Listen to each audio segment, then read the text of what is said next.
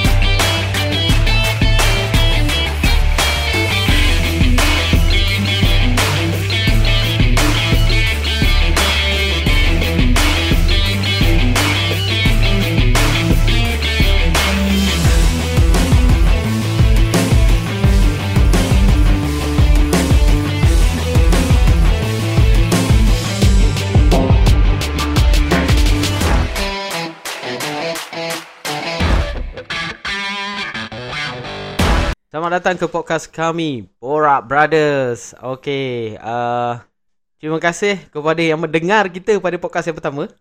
Ada orang mendengar tu. Gila. Yes, Ilman. So kita orang sebenarnya belum lagi launch, tapi kita dah dapat listener. Wow, dah ada orang mendengar podcast kami. The first podcast. Betul. Okey. So, apa pendapat first podcast? Basically first podcast tu just intro lah. Dia pun topik, tak ada topik yang ni pun, kita just macam aku adalah orang yang nak dengar podcast pun, dia komen, dia cakap macam macam ni kau borak dengan brother. Aku cakap aku macam daripada aku kecil kot. Maksudnya macam takkan kau dengar abang kau ni cakap aku dengan abang kau cakap serama tu. Yalah, dia macam rigid lah. Bila kau nak cakap dengan seorang yang lagi tua macam ni, macam rigid. Kau tak boleh cakap macam ni. Tapi aku borak dengan abang aku biasa. Yelah, dia tak biasa borak yang style macam tu kot dengan abang dia kot. Okay, aku dapat komen lah macam sebab kita tak launch lagi podcast pertama. So aku sebenarnya bagi kat bini aku je dengar. Itu pun bukan through Spotify tau, RSS punya ni link kan. Betul. So bila bagi dekat dia cakap kita kadang-kadang guna aku. Lepas tu dia cakap kadang-kadang kita banyak mencarut. Kita banyak mencarut ke? Depend lah. Aku tak tahu lah. Depend lah. Aku banyak mencarut ke? Aku rasa kau tak banyak mencarut tu. Kan? Aku tak rasa. Aku tak rasa aku banyak mencarut. Tapi dia macam ni lah. Dia macam bila kita bercerita, kita bukan bercerita yang maksudnya bercerita, maksudnya ada sikit language yang hard language ni. Ya, sebab between kita macam kau dengan aku.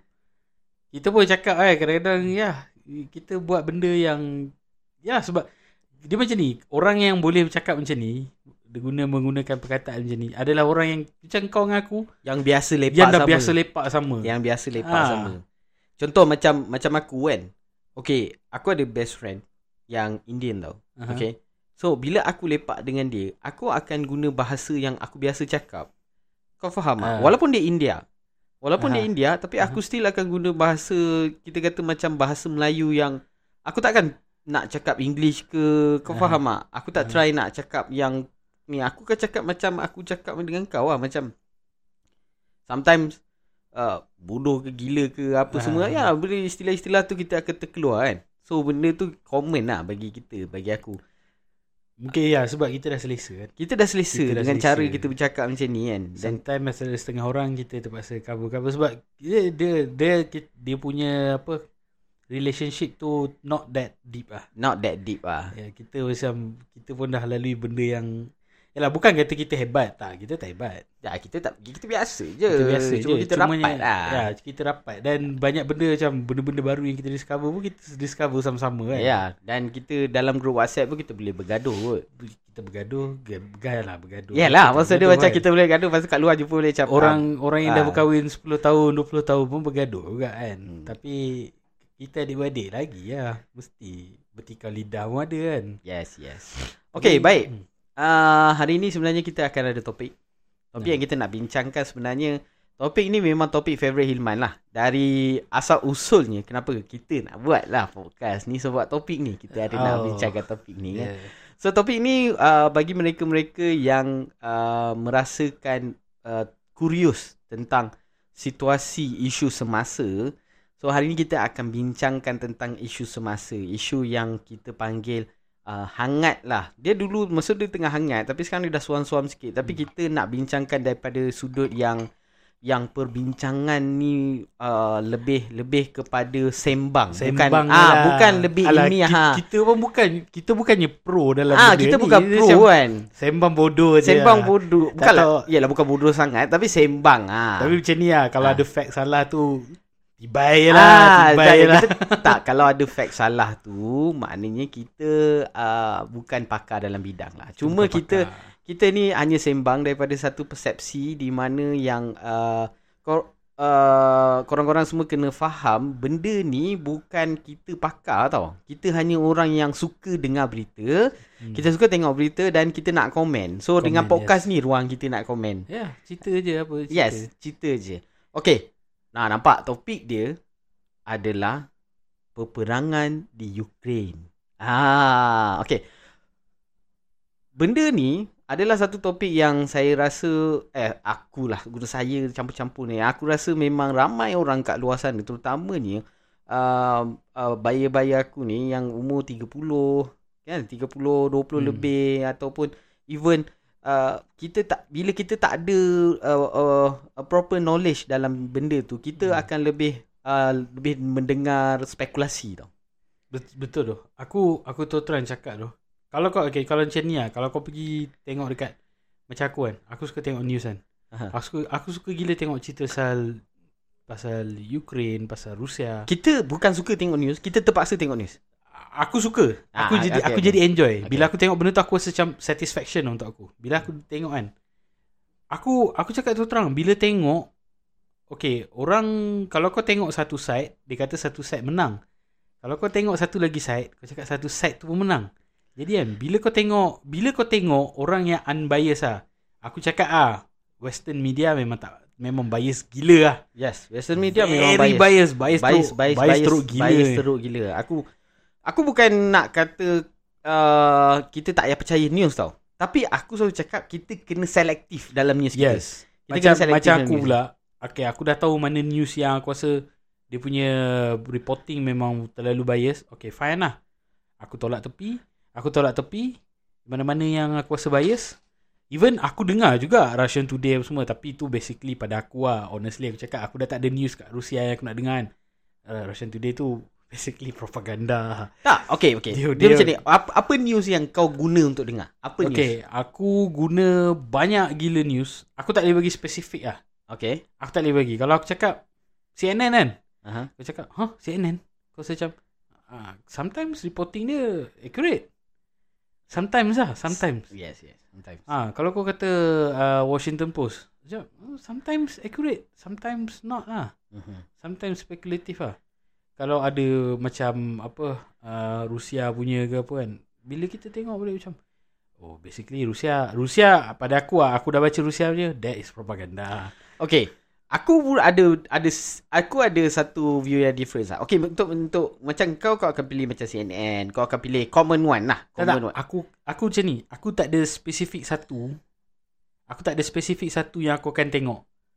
Kalau contoh kan, aku baca reporting dia, aku baca tajuk dia, aku baca konten macam, dude, exactly tak seperti apa yang aku nampak. Sebab yelah, cara dia susunan ayat dia tu, dia macam nak, naratif dia macam nak memburukkan satu pihak,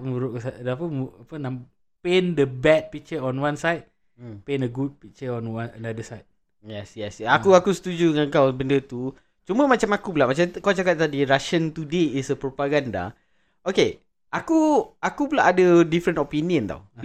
Tau. Sebab bagi aku, bila kau talk about free speech, kau kena hadapi semua benda yang kau sendiri boleh digest. Kau kena digest. Ambil contoh macam aku akan dengar news dari CNN. Okay, aku punya kira daily routine lah. Technically like a daily routine. First aku akan tengok news. Dan source news aku daripada Bloomberg. Lepas tu itu common lah sebab aku selalu on the market. So aku terpaksa tengok Bloomberg. Most of the time daily lah kena tengok Bloomberg, kena dapatkan update tentang Bloomberg. Lepas tu CNN aku akan tengok. But okay, aku tak pergi CNN Dulu aku akan buka CNN. Okay, tapi aku tak pergi CNN. Salah satu sebab dia, sebab aku merasakan yang CNN sekarang ni dia dah jadi satire. Kau faham tak? Aku dia macam ni lah. Kalau kau tengok yang US political punya news, that is totally satire gila. Satire gila. Kau tengok kan cringe nak mati je.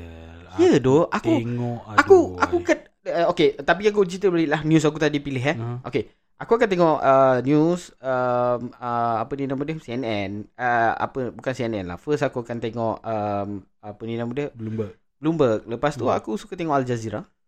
Okay, Al Jazeera. Tu bias kat kau. Ya, dia bias tapi but still kau kena faham tau. Sebab Al Jazeera, aku pilih Al Jazeera bukan sebab dia punya apa yang dia cuba nak sampaikan. Tidak, aku suka argument tau. Sebab dia ada banyak segmen yang dia arguing. Contoh macam dia punya insight stories, macam semua insight stories bagi aku itu argument yang kau susah nak dapat on that level tau. Lepas tu aku suka tengok channel-channel macam daripada European news. So European news sometimes they is quite good. Tapi dia ada propaganda dia. Aku ada satu news Jerman tu apa? Aku selalu tengok dia punya ni. DW. DW. Yes, DW. DW pun not bad. Cuma untuk DW engkau nak tengok bila kau tengok European news as a whole kau kena faham tau dia dari mana asal usul dia. Okay, kalau dia dari UK, dia punya cerita tu, penceritaan tu lebih kepada storytelling tau. Agak storytelling. Kalau kau tengok dia buat video ke apa kan, dia akan cerita dulu something, lepas tu baru dia Yes. Dia akan through cerita dia. Dia storytelling. Tapi kalau kau tengok macam news dari Jerman, ambil contoh dia akan lebih kepada fact, data. Lepas tu dia bagi tahu situasi dan just like Jerman lah. Just no like joke. no jokes kan. Cuma get to work. Cuma dia punya masalah dia ialah bila engkau bagi tahu fact tu, engkau kadang-kadang engkau bagi tahu fact yang kau nak bagi tahu, engkau tak bagi tahu fact yang berlaku the next fact. Sebab dalam satu situasi tu ada dua fact tau. So itu bila kau cerita pasal fact lah. And then lagi satu, aku selalu tengok RT. Okay, untuk RT pula, okay, ramai cakap kat aku sekarang kau tak boleh tengok RT dah. Sekarang YouTube semua dah tak ada RT.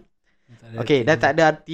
Even aku masa the early stage of Ukraine and Russian war tu, aku tengok RT gila dalam. Aku lama gila tengok RT. Maksudnya aku kaji semua lah. Kalau kau tengok RT, satu benda yang aku respect RT ialah dia propaganda yang dia tak berselindung di sebalik propaganda. Kau faham tak? Macam aku news propaganda, tapi aku tak tipu orang yang aku news propaganda. Aku memang news propaganda. Kau faham tak? Dia macam ni lah. Pada aku lah. Russia ni. Dia dulu cakap tahun 93 fall of Berlin Wall tu. Kejatuhan lepas Gorbachev jatuh. Kira last lah. Gorbachev ni dia 1990 1990. Dia waktu kejatuhan Soviet Union ni. Ada aku lah sebenarnya. there's no fall of Soviet Union. Memang tak ada fall. Dia tak fall. Dia cuma di brand new. Rebranding. Yes, Rebranding. Tu je. Aku tak rasa. Sebab aku tahu tak, wife aku punya dia ada seorang kawan. Kawan dia belajar kat Russia. Okay. Dia belajar medik kat Russia. So bila dia belajar kat Russia, ada hari tu aku bawa-bawaan dia, aku tanya dia, cakap, nanti kau nak kerja kat mana? Nak kerja kat Russia. Dia kata, oh, doktor kat Russia ni dia punya gaji tu dipotong ke? Ada tu ni. Walaupun dia orang dah moden kan, dia orang dah bukan lagi Soviet Union, tapi dia punya management tu, dia punya pengurusan tu masih lagi Russia. Yeah. Masih lagi macam Soviet Union. Maksudnya, yelah, kau kerja doktor, kau tak boleh make a lot of money tau. So, macam gaji kau still kena potong. Kau macam, what is this? Kena bagi kat state. Macam, itu. Yalah, kita kena bergantung kepada falsafah dia lah. Falsafah of mana kat sini dia orang still tak. Communism still. There is still the big part of Russia is the communism punya ni lah. Communism punya mentality lah. So bila kau cerita pasal news lagi satu kau kena tahu bila kau cerita pasal news, salah satu masalah yang bercerita pasal news ialah engkau tak boleh expect yang kau akan dapat reality dalam news. Tak ada. Pada aku macam ni lah. Kalau kau ada dekat situ, kau boleh nampak apa sebenarnya berlaku. Kalau orang yang ceritakan dekat kau, jadi macam okay. Lepas tu kan, aku cakap dengan kau terlalu banyak sangat video, terlalu banyak sangat gambar yang kau boleh tengok kan. Essentially aku cakap, this is the perang yang aku sangat sedih lah. Okay, lagi satu. Aku suka tengok. Aku suka gila tengok. Aku anggap dia bukan news dah. Entertainment. Fox.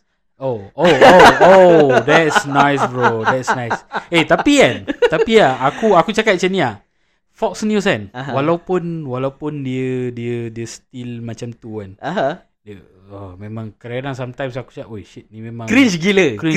Tapi dia tapi entertainment at some point lah pada aku dia cakap benda yang facts ke aku macam contoh kan. Macam contoh bila dia punya news presenter tu kan question Joe Biden kan. Kenapa Joe Biden insist nak Ukraine nak ada bagi NATO lah apa semua. Kenapa tak jadikan dia just buffer as a neutral buffer between NATO and Russia kan? Tapi kenapa still supply dengan ni apa semua? Ini maksudnya macam ni kan. Dia orang nak dia orang still nak war tu tapi dia orang tapi dia orang tak nak macam ni. Dia nak perang tapi dia tak nak buy dia punya military. Buy others, okay fine, tak ada masalah. Yes. Jadi Ukrainian lah yang kena defend. Okay, so itu daripada news lah. So kita dah tahu daripada source news kita dah tahu kan. Technically kita macam tengok news ni bukan kita tengok semua news tau. Kita tak judge daripada kita punya info daripada satu news lah. Aku rasa mistake kan. Apa okay, based on kau sekarang ni, apa kau rasa the main cause of this war? Apa penyebab utama perang Russia Ukraine ni? Aku rasa macam ni lah. It's like a pressure cooker lah. Bound to be. It's bound to be lah. Dia dah it's boiling tau. Benda ni dah lama boiling. Aku tak rasa lama boiling. Aku rasa recently lah boiling. Bila bila Ukraine elect Zelensky kan. Yelah, Zelensky bukan Russian punya puppet. Dia maksudnya macam a new guy, a new person yang tak ada kaitan langsung dengan Russia dengan apa semua. Ex-Prime Minister dia yang sebelum ni memang tu Russian puppet Russian lah. Gila lah. Russian puppet lah. Jadi bila aku tengok bila Russia dah lose dia punya influence dekat Ukraine, aku rasa macam Russia Putin cakap, alamak, aku dah tak ada power lah nak influence Ukraine ni. Macam mana ni? Yes. Okay, aku dah tak ada influence. So aku try lah buat special military operation lah. Aku pun based on apa yang aku baca pun, aku rasa because of dia punya dia tak ada puppet state yang dia boleh kawal. Betul. So dia merasakan yang dia orang perlukan puppet state lah. Okay, itu adalah bagi aku tu aku cakap dia perang ni is just geopolitical punya situation yang politik yang orang nak flex power dia lah. Okay. Dan lagi satu, aku yang okay, Cuma bagi aku the main causes of this situation lah, penyebab utama situasi ni adalah demokrasi US brand. Demokrasi yang di brand oleh US. Kau faham tak? Maksud dia sekarang ni, Ukraine ni boleh dia accept untuk join NATO setelah dia mula perkenalkan demokrasi yang US approve. Kau faham tak? US approve. Since Zelensky. Since Zelensky ni. Yes. So kalaulah, walaupun sesiapa pemimpin yang gantikan tempat Zelensky waktu patut Zelensky dilantik, tapi kalau dia tak approve demokrasi yang US ni, so dia still dengan demokrasi style dia still prefer open arm. Walaupun dia demokrasi, aku tak rasa jadi macam ni. Aku dah baca juga. Dia kata waktu dia nak gulingkan former president dia, dia kata US ada interfere juga dalam dia punya aku election. Kalau kau cerita US interfere, kau jangan masuk. Okay, aku bagi tahu kau So aku tak nak sebut spesifik apa-apa, tapi aku just bagi tahu kau satu benda. Aku pernah baca ke tak fact. Zelensky kerja dekat satu rancangan satu stesen TV tau. Dia memang dia bekerja kat satu stesen TV. Stesen TV, media yang ada di Ukraine sekarang dikawal oleh satu kira kata black bukan. I'm sorry. Dia ada satu company yang major shareholder tau. Okay, di Ukraine punya media atau previous sebelum perang ni dia yang kawal tu. So media tu dan company yang kawal media tu tadi, company media di Ukraine tu tadi dikawal oleh US company. Company apa? Robert Murdoch. Tak, kalau aku cakap kat sini kita dah jadi, kau faham tak? Konspirasi. Okay. But still the money trail is there. Kau faham tak? The money trail is there. The obvious money trail is there. Okay, dan lagi satu, that company, so kau imagine kalau aku nak jadikan Zelensky as a prime minister. Apa yang kau cakap ni kan, aku rasa macam, okay, aku pernah dengar. Okay, it's actually a plan. It is a obvious plan yang kau, okay, siapa-siapa yang tak pernah, okay, bagi pendengar yang tak pernah tak faham apa yang kita orang cakapkan ni, korang boleh baca banyak buku berkenaan dengan modus operandi CIA, macam mana dia nak tawan sesebuah negara. Kau faham tak? Yes. Salah satu dia punya bukan motor lah, salah satu team dalam dia punya ni ialah the people that control the narrative, control the story. Kau faham tak? So macam mana kita nak control narrative dalam sesebuah negara? Kita control media first. So dia akan control media. Dan dia, siapa lagi orang yang paling senang nak jadi presiden kalau bukan orang yang pernah berlakon jadi presiden? Ya, betul. So Zelensky is one of the memang purest candidate yang engkau tak ada pengalaman politik, kau just duduk situ, nanti kita orang tolak kau jadi presiden. So after this policy kau follow je. Kalau kau tengok pun kan, kalau kau tengok pun kan, kenapa this war boiling to this current state kan? Basically it's a simple thing Western pressure. Russian crack.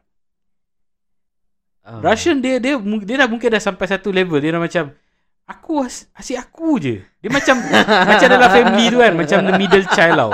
Dude, asyik aku je. Jahat aku.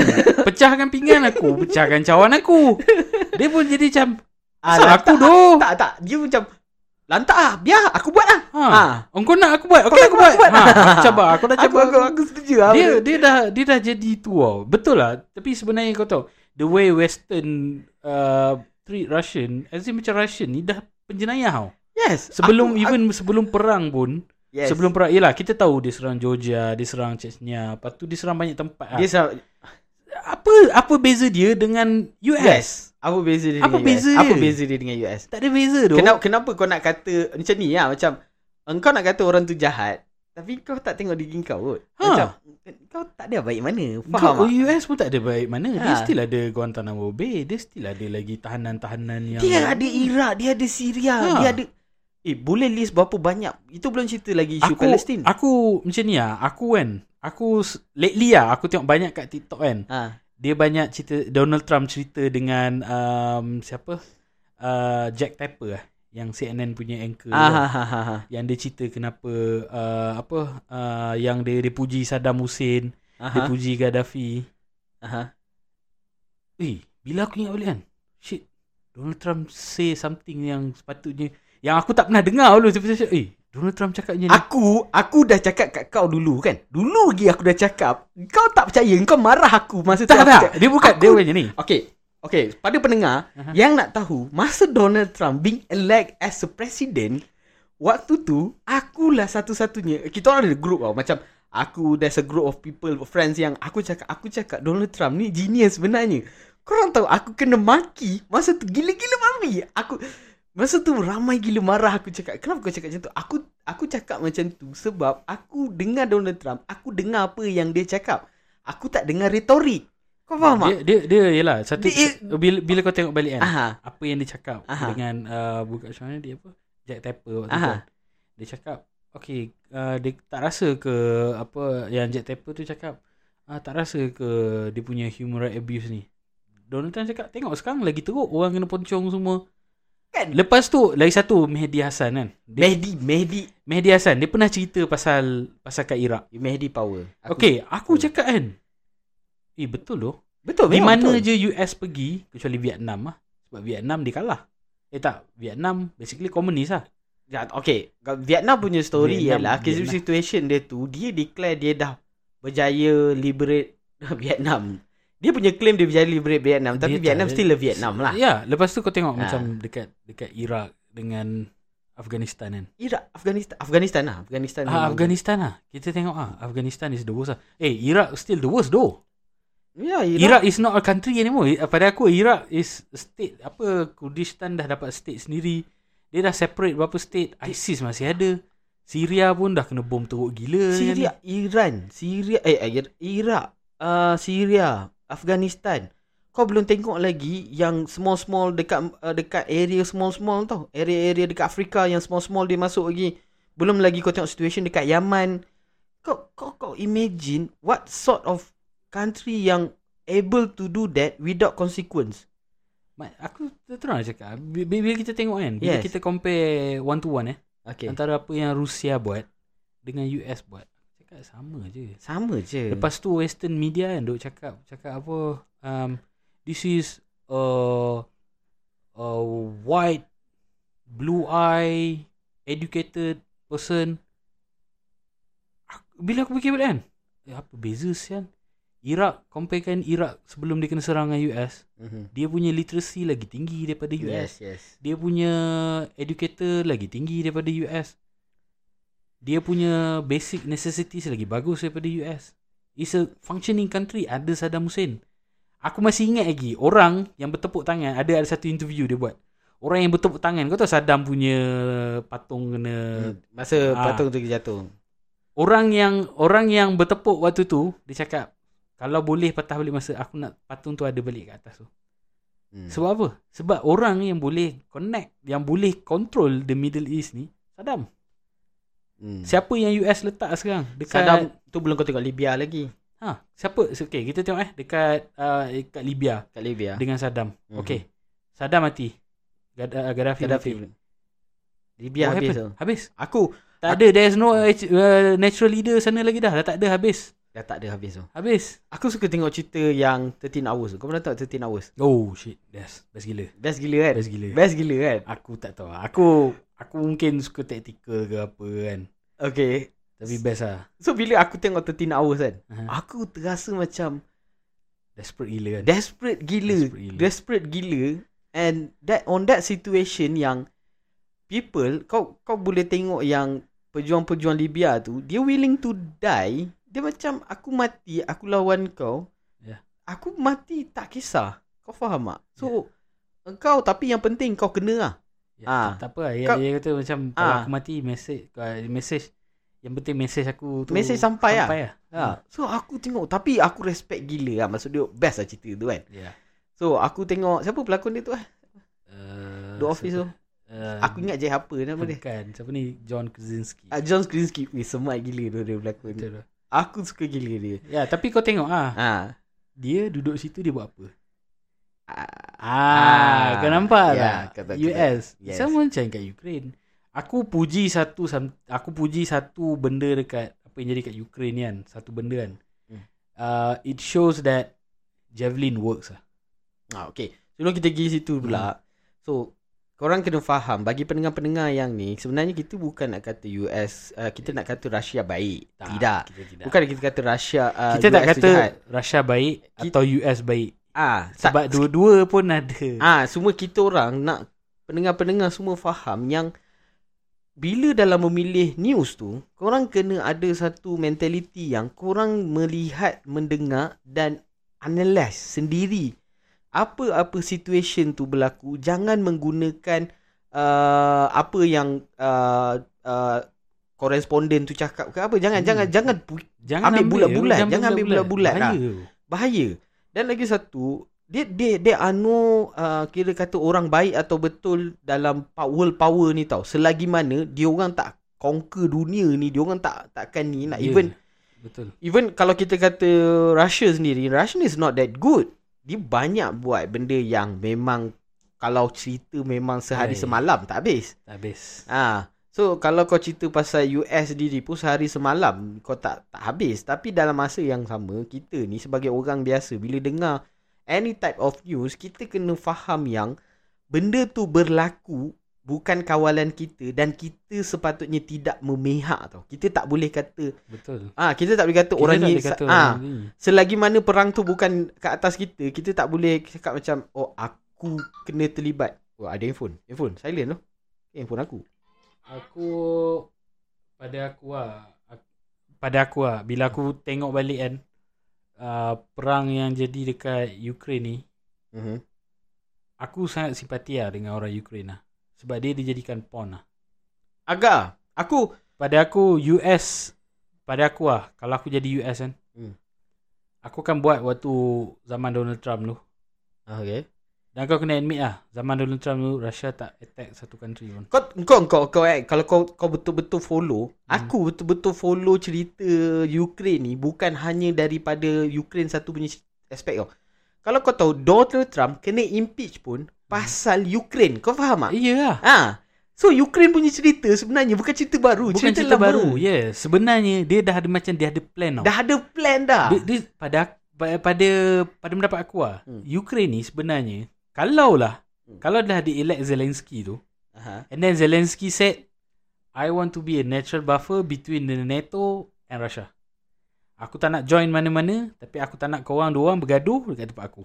Yes. Kau nak buat apa pipeline ke apa ke, kau buat lah. Gas ke apa, kau lalulah kawasan aku. Tak ada masalah. Tapi aku tak nak kau dua orang bergaduh. Kalau Ukraine mampu buat macam tu, dia boleh. Tapi masalahnya, Zelensky ni dia dah elect by the influence of the US. Itu kita tak tahu. Tak. Kita tak tahu. Tak tahu. Tapi sebenarnya dia orang punya uprising waktu tu. Dia influence banyak by benda. The media. Yes, by the media, and the media control by the biggest company dekat US. And then US pun dia akan weaponize benda-benda ni. They are not stupid lah. Tapi aku satulah, bila sekarang ni bila aku tengok dalam news kan, dia orang sekarang dah tak ada lah the early narrative yang peperangan ni berlaku disebabkan oleh NATO nak apa ni nama dia orang Russian RT cakap dia RT dia ada dua version tau. Kalau kau tengok Russian Today dia akan ada dua version. Satu version untuk engkau, satu version untuk rakyat dia. Satu version untuk kita, dia akan cakap yang dia orang hanya protect dia punya country from NATO influence. Kau faham tak? Dia tak nak NATO masuk ni. Tapi dekat negara dia akan bagi tahu dekat rakyat dia yang sekarang Russia dah being influenced by Nazi. Ukraine dah being influenced by Nazi. So dekat situ kau boleh nampak RT punya peranan as a propaganda for Russia ni berfungsi. Dia dekat negara luar, dia akan bagi tahu yang aku masuk Ukraine sebab NATO nak ni expand. So aku tak boleh biarkan NATO lah. Sebab aku tak suka NATO. Tapi kat negara dia Nazi. Kau faham? Dia akan cakap rakyat dia dekat rakyat dia yang Ukraine sekarang dah jadi puppet Nazi. So aku rasa macam wow. Dude, dia punya presiden Jew kot. Yeah. It's Jewish. Yeah. I mean like irony on top irony lah. Irony on top of irony lah. Takkan lah dia kau fikir sendiri lah. Macam 1+1 is 2 lah. Takkan lah. Yeah. Tapi Kalau Zelensky tu Nazi, aku macam what? Is this some sort of joke? Yalah, aku tak tahu nak cakap macam ni. But it is a propaganda. Kau kena faham. Dia orang tak ashamed of being a propaganda punya news lah. Aku tapi bila aku tengok balik kan, dia sebenarnya benda ni kan, benda ni sepatutnya tak berlaku kalau NATO tak expand banyak sangat tau. Russia dah tak ada Warsaw Pact, dah tak ada. Kenapa engkau still nak expand? Betul, macam aku cakap Russia ni jadi middle child tau. Dia macam dia selalu dipersalahkan, selalu dia ni macam bila kau tengok balik kan, semua Russia buat jahat, semua buat ni. Tapi kau beli gas dari dia, kau beli petrol dari dia. Apa ni? Masalahnya apa sekarang? Sekarang kau sanction, harga barang naik, harga inflation naik. US punya inflation 8% kot. Kau ada tengok satu video by siapa ni nama dia? Siapa tu nama dia? Menteri Luar India. Ada aku dah dengar. Aku ada dengar. Aku cakap pedas gila weh. Pedas gak. Kau tahu dia cakap apa? Sebab yang komentator tu tanya kat dia tau. Komentator tu wartawan tanya. Pasal beli minyak dia tanya. Why India beli minyak dengan ni? Dia kata India beli minyak dengan Russia. Kenapa awak nak persoalkan? Kenapa awak tak tanya European country yang ada sanction dah pun tapi still beli minyak. Still beli minyak lebih banyak daripada kita beli minyak. So itulah cakap. Dia orang ni dia rasa morally corrupt tak? Dia orang rasa dia orang bagus. Dia orang on top of everything. Dia orang punya human rights. Seriously cakap kan, bullshit dia punya human right tu kan. At the time it's bullshit. Kau dah sanction tapi kau still beli minyak. Kau still lagi buat ni, kau still lagi buat ni. Dia macam tak logik kau tahu. Macam satu relationship yang aku tak boleh nak ni tau. Kau gaduh tapi kau still trade dengan orang tu. Macam dude, apa ni? Apa yang kau nak sebenarnya? Apa sebenarnya ni? Kan. Lepas tu atas alasan nak melangsungkan apa, maksudnya nak protect ekonomi dia. Dude, kau berperang doh. Yeah. Ada ke dulu waktu World War 2 kau still buat trade dengan Nazi? Kau letak blockade lagi dekat laut lagi ada lah. Kau staff dia punya rakyat, kau tak bagi dia orang punya rakyat makan apa semua kan. Aku setuju tu. Aku macam apa sih? Okay, kita pun dah nak sampai ke hujung podcast yang pertama kita. So lepas ni kita, bagi para pendengar, lepas ni kita akan sambung ke podcast yang kedua. Kita akan bercerita tentang lebih detail tentang peperangan tersebut lah. Sebab awal di podcast pertama kita cerita sebab causes pada pandangan kita kan. Podcast kedua kita akan lebih bercerita berkenaan dengan a little bit of military details. Dan kita akan tengok lebih mendalam tentang peperangan ni semasa dan apa impak dia kepada kita lah. Okay, kita jumpa dalam podcast yang kedua. Sekian, terima kasih. Bye-bye.